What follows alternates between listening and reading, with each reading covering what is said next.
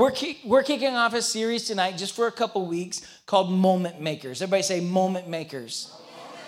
And I want to kick off tonight with a question. We're going to start it out with a question, and I want us to begin to answer this question. And you may not be able to respond quickly, or you might be able to respond like that. But here's the deal. I want you to answer this question, and not I don't want you to yell it out. I just kind of want you to think about this. But the question is this: what if minor moments matter more than major ones? That's a lot of M's. That's a mouthful. But what if minor moments matter more than major ones? Right off the bat, you may say, Jeremy, you're a pastor. This is just a trick question, spiritual question you wanted us to answer. And yes, I do want you to answer this. And you don't have to answer this immediately. You don't have to shout it out. I want you to think about this because we're going to come back to this in our fam time. But what if we were to give an answer, what would we probably say the major moments? We would probably say that the major moments that we have in our lives are what makes the difference in our lives. So there are some major moments that every single one of us are going to have in our lives. One day, you're going to walk across the stage with a little square hat, and you're going to get a diploma, and you're going to graduate. Hopefully, every single one of you in this room are going to do that. That's a major moment. That's a moment you'll never forget. And maybe for you in this room, getting your first car will be your major moment. I remember my first car was a 1983 Ford Thunderbird. This is what it looked like. Maybe. Hey, there it is. And it actually wasn't even that cool. It was owned by an 80-year-old lady before I had it. And it was kind of cool because it was when you would open the door, it would talk to you. You would open the door and it'd say, your door is ajar. No, it's a door. And it would say, it would actually speak to you. And it would say, your fuel level is low. It would say things to you. And it was this is amazing, huh? Our cars don't even do that now. I know, right? It was really hard. They just beep at you, yeah. So actually, it might have been a really cool car. I ran into a lot of curbs with that car. But there may have been, speaking of moments, there may have been moments in your life where maybe you won that tournament, which is a big moment in your life, or maybe where you won that championship, or you won that match, or you won that game, or you won that band competition, or you won that debate thing, or you won a speech tournament. I don't know what these things are really called, but or maybe you won a certain prize or a certain award, and you'll never forget those monumental moments. Every year, the first day of school is a major moment, right? Because you got to look good, you got to wear your new clothes, you got to look really nice, you got to impress everyone, you got to wear your new Air Force Ones or your Jordans, and you got to look really, really good, right? And the beginning of the new year is a major moment. And you may never forget it. The question is, though, what if minor moments matter more than the major ones? If we're honest, minor moments are probably the ones that you forget. Our life is made up of moments, and moments always pass. If I asked you what you did on December 16, 2016, would you be able to tell me? Maybe if that's your birthday, or if it's close to your birthday or something like that. But probably unless it was some kind of major moment, you would probably never really remember what took place. Maybe you could get out your phone and scroll through your photo history and find what a picture you took on that day or whatever. But there are things that took place on that day that you probably couldn't remember, that you probably couldn't tell me about. But I'd be willing to bet that if we were to look back on that day in 2016 and it probably had some kind of effect on today, on this moment right now. It had an effect on who you are today in this moment. So as we answer the question tonight, major moments are major. They're a big deal. But the minor moments are actually pretty major too. One of my least favorite things in life are explaining rules to games. I'm actually really, really terrible at it, and I don't know why. I'm not a good rules explainer, and I don't know why. Every time our church has a church function, they're like, oh, you're the youth pastor, you're the fun guy, you come up with some games. So like every Christmas, I make people laugh. You're the funny guy, dance for everyone. Like I gotta make people laugh. I gotta have some kind of games. I gotta do something. And like every family fifth Sunday, like you do the games. And I'm like, here we go again. I'm actually not that good at games. And I'm always the one put in charge, and I hate explaining the rules. And anyone know why I hate explaining the rules? Well, that too. So here's what happens. Here's what happens when you're trying to explain the rules to a game. People actually want to play the game sometimes, but nobody wants to listen to the rules. Right? And I don't know why this is, because you need to know the rules if you're going to play the game. And at the moment you start to explain the rules, what happens? Or you get into the game and people start asking questions. And you're like, if you listen to the rules the first time, they get questions. They start to question you and like, well, tell me about this. What do you do here? What do you do with this? And like, if you would have just listened to me a couple moments ago. Anyways, like when I started giving the rules, it just all become the ultimate snooze fest. But when it comes down to the moment, like when you might be winning the game or you might be doing something good, the rules all of a sudden matter. You want to know what you're supposed to be doing. And when all you had to do was pay attention for 1 second and catch the rules, and you'll be just fine. But so many times in life, we have these moments that just pass us by. They pass us by because we look at them like they're nothing major, like they're nothing important. And if I'm being honest, like I can imagine, like I could probably feel the same way when I look back on days when I was your age and when I was in a youth group. I probably, if I'm being completely honest, I probably don't remember very many of the sermons that were ever preached. And I'm a preacher now, and I look back and I don't remember all of them, but I wish I would have paid more attention, or I wish I would have taken notes, or I wish I would have written things down, or if I wished I would have listened more, because some of those moments that I thought were minor actually could have had a major effect on my life.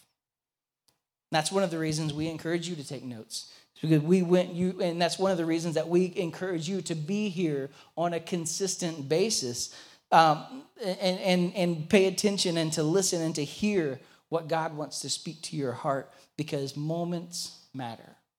Moments matter. So many times we devalue the moments in our lives, the major moments or the minor moments in our lives. Really what it is this. It's misprioritization. Did I say that right? Misprioritization. Prioritization. Yeah. So our value, I think you got it though. Our value is that we think certain things will matter more. And I want big moments. I want these major moments. I want these big milestones in my life. I want these Instagram moments or these photograph moments. And we want these big moments so everyone will pay attention, so everyone will see what we've done or what we got going on or what's happening. Everyone will pay attention. Or when people are watching or when it's game time, that's when I'll pay attention. See, there are reactionary people in life and there are pro-actionary people in life. Reactionary people take life as it comes and they just take it as it is. But pro-actionary people are people who say, you know what, I don't want to let the world determine how I live my life. I'm actually going to put things in place to where I'm going to work hard. I'm going to set myself up for those moments when the time comes. See, reactionary people say my surroundings dictate my reactions. But proactive people say I pre-program how I react to my settings or my surroundings, and I make a decision, actually a pre-decision of how I'm going to react when something major happens in my life. I'm going to make decisions in the minor moments that will affect the major ones. See, there's power in predecisions. There's power in predecisions. And I believe that when you've made up your mind, there's very little that will keep you from doing what you've made up your mind to do. See, when we pre-decide before that temptation is offered, because I guarantee you, every single one of you in this room, I guarantee you that someday someone will offer you drugs, alcohol, some girlfriend or some boyfriend will offer you to do things that you shouldn't be doing. Someone will ask you to send them pictures that you shouldn't be sending, or taking pictures that you shouldn't be taking, or doing things, participating in things that you shouldn't be involved in. I guarantee you someday someone will ask you to do these things and tempt you to do things that you thought you would never do. And it's so important for us to make pre-decisions in our lives when it comes to those things. When those decisions come up, when those temptations happen, and you've already decided in your mind what you're going to do, what you're going to say, and how you're going to respond to that. See, I'm not saying that every single moment in your life needs to be planned out, like every single step needs to be planned out. But what I'm saying is, I'm not saying that you can't be spontaneous in any kind of way. But what I'm saying is that when these big moments, when these big temptations come your way, that you've already made a pre-decision of how you're going to respond to those things. I've heard this old saying, and maybe you've heard this saying as well. It says, if you don't stand for something, you'll fall for anything. If you don't stand for something, you'll fall for anything. And it is so true. And I don't know if my mom said that or if it was an old country song. But either way, it's true. It's true. It's true because if you don't make a decision of this is who I am, of this is who I represent, of this is what I do and this is what I don't do, because when those temptations come your way, you're going to want to have an answer. You're going to want to have a response. And you're going to need to know how to respond. And you need to know now at a young age, and you're going to respond in the minor moments, because when the major moments come, that you're going to have what it takes to stand. And there's power in your pre-decisions. I want to look at Daniel in the Bible tonight. We're going to look at him if you got your Bible, and we're in the book of Daniel, chapter 6. And so really to set this up real fast, Daniel was a foreigner, a stranger in a strange land, and he was brought to this city. And Daniel, though, he was so good. He was so smart. He was so good that he was elevated to this power position in the government. And even though he wasn't from there, how many of you guys ever heard of the story of Daniel in the lion's den? So a lot of us have. Some of us have. That's okay if you haven't, because I'm going to explain it a little bit more. I don't have time to read the whole thing, so I'm going to encourage you to read Daniel when you get a chance. But so here's how it goes. Daniel was thrown in a lion's den, in a pit with a bunch of lions, and it was expected to tear him apart. But before we get there, what happened was a law was passed by King Nebuchadnezzar. That's his real name. And because there were these group of guys who were so jealous of Daniel, who hated Daniel, who hated his guts, and they wanted, and Daniel was showed so much favor.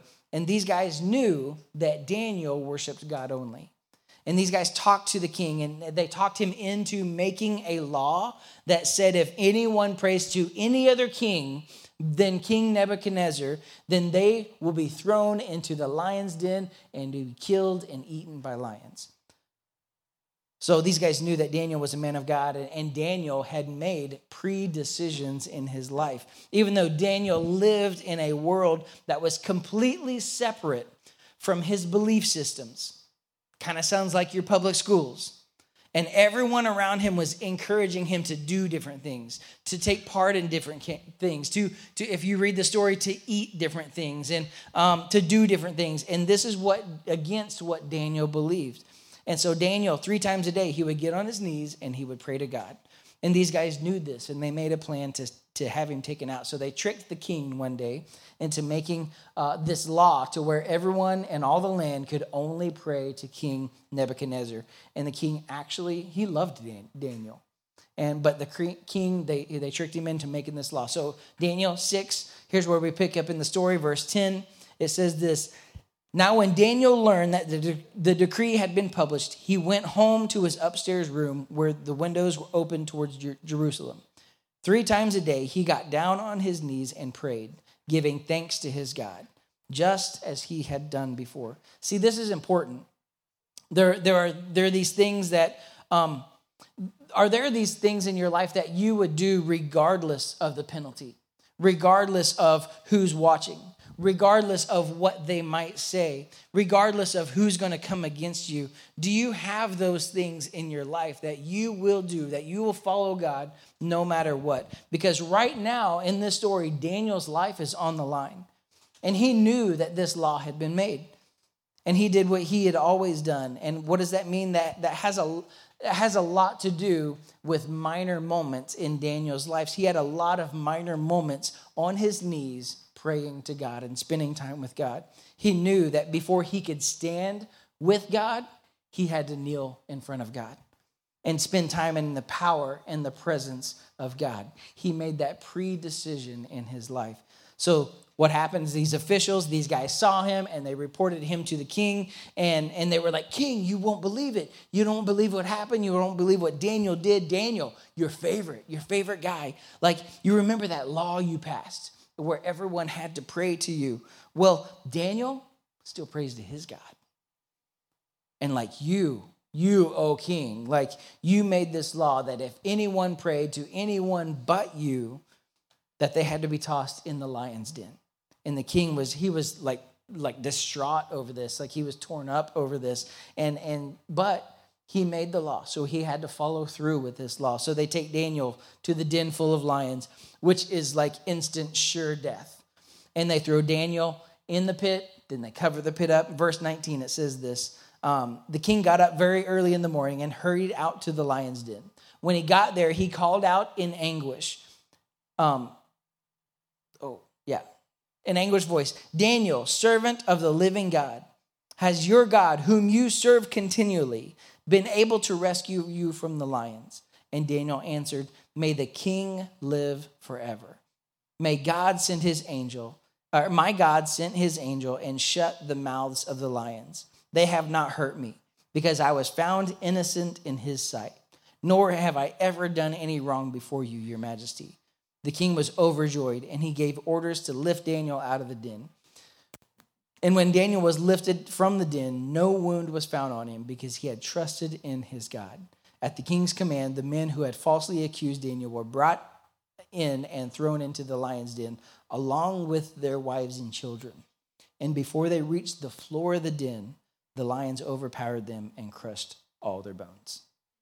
That's a pretty intense way to in that story, but it matters because there's something to be said about saying, "I know who I am. I know what I stand for. I'm not going to compromise. I know the minor moments will build up to the major ones."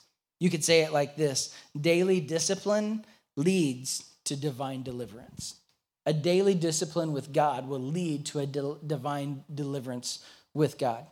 From God. You're gonna have moments where you need divine intervention, where if God doesn't show up in this moment, something terrible is gonna happen. You need God to show up.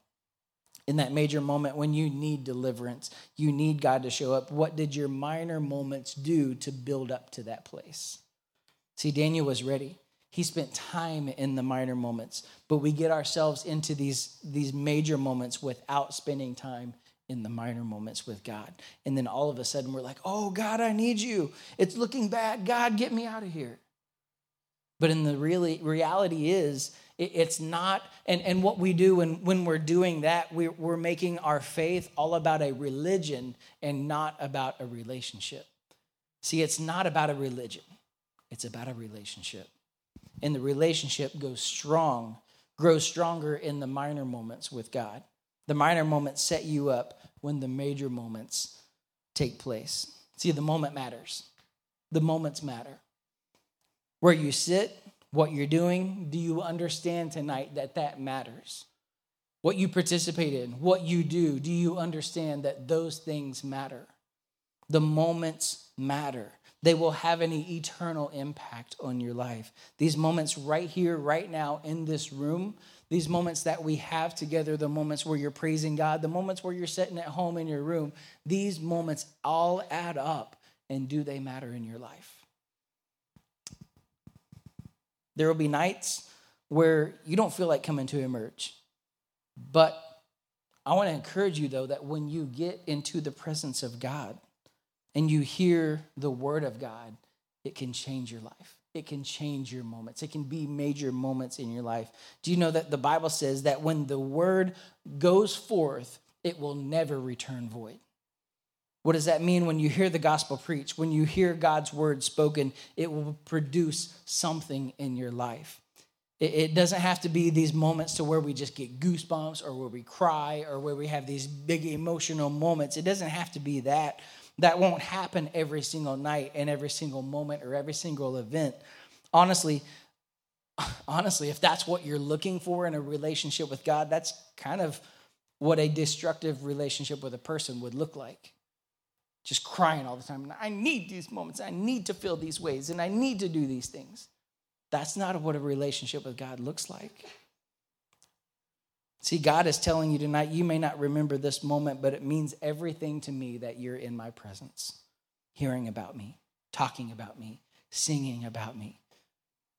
You may not remember this moment years from now, but that decision that you made to look beyond yourself and to care about that person, or to read your Bible, or to spend time in prayer, or to spend time in worship, those small moments with God matter so much. They build up to major moments. How many of you guys watch the Avengers movies? You don't scream or anything. So sometimes what I do, Sometimes what I do when I watch these Avengers types movies is kind of weird, but I kind of put myself in some of those situations, kind of imagine what I would do, like if I were Iron Man, or I try to imagine like me kind of being a superhero, and I kind of think I'm an Iron Man, but I'm actually more like a Captain America, which is probably kind of lame. But I kind of try to put myself in different scenarios, in different situations, and I try to kind of try to relate with what's going on, and I try to imagine what it would be like in these scenarios, and to overcome the darkness, or to beat the bad side, or to put myself in spots to where I think through like, what would I do in this situation, and I think how I would act, and I hope that my actions would be admirable, and I want to be sure of it. Like I don't want to spend my time, kind of a weird way to lead into this, but I don't want to spend my time like dreaming of what ifs, or thinking of what ifs in my life. I don't want to think of what ifs. I want to know how I'm going to act, how I'm going to respond, what I'm going to say, what I'm going to do in certain situations. I want to be sure that I'm going to stand for what matters and not just back off. I want to be sure that I'm going to look past myself and care for others in times of need. And that only happens when you pay attention in the minor moments of life and you're intentional with it. See, we need to go from good intentions to being intentional. And we need to stop trying to get through the moments. We want to try to rush through moments in our lives that aren't like monumental. But we need to stop trying to rush through the moments and start growing through those moments. And we try to get through life, and we try to, I just got to get through this grade, or I got to get through this class, and we want to make things move faster. And I'm about to say an old person thing, but life moves really fast. It moves so fast, and I don't even know how I got this old. Like, I've got a 16-year-old and a 12-year-old, and like life moves so quick. And so stop trying to fast forward. Stop trying to speed through life, and start trying to grow through life and grow in your relationship with the Lord through life. The moments matter. The moments matter so much in our lives. What if the minor moments matter more than the major moments? And honestly, they do. They set us up, those minor moments that we have daily with God. Those things that we may look at minor by coming to church regularly or being here at Emerge regularly. We may look at those as minor moments, but these things set you up to have major moments with the Lord. Imagine so we got winter retreat coming up in like a week and a half. What if leading up to retreat, we have minor moment after minor moment after minor moment leading up to this moment we're going to have with God? These major spiritual moments that we're going to have. So we don't have to step into retreat thinking like, I really need God to do something in my life. We can step into retreat being like, I can't wait to see what God does in someone else's life. Because we know that he moves and we know that he does things.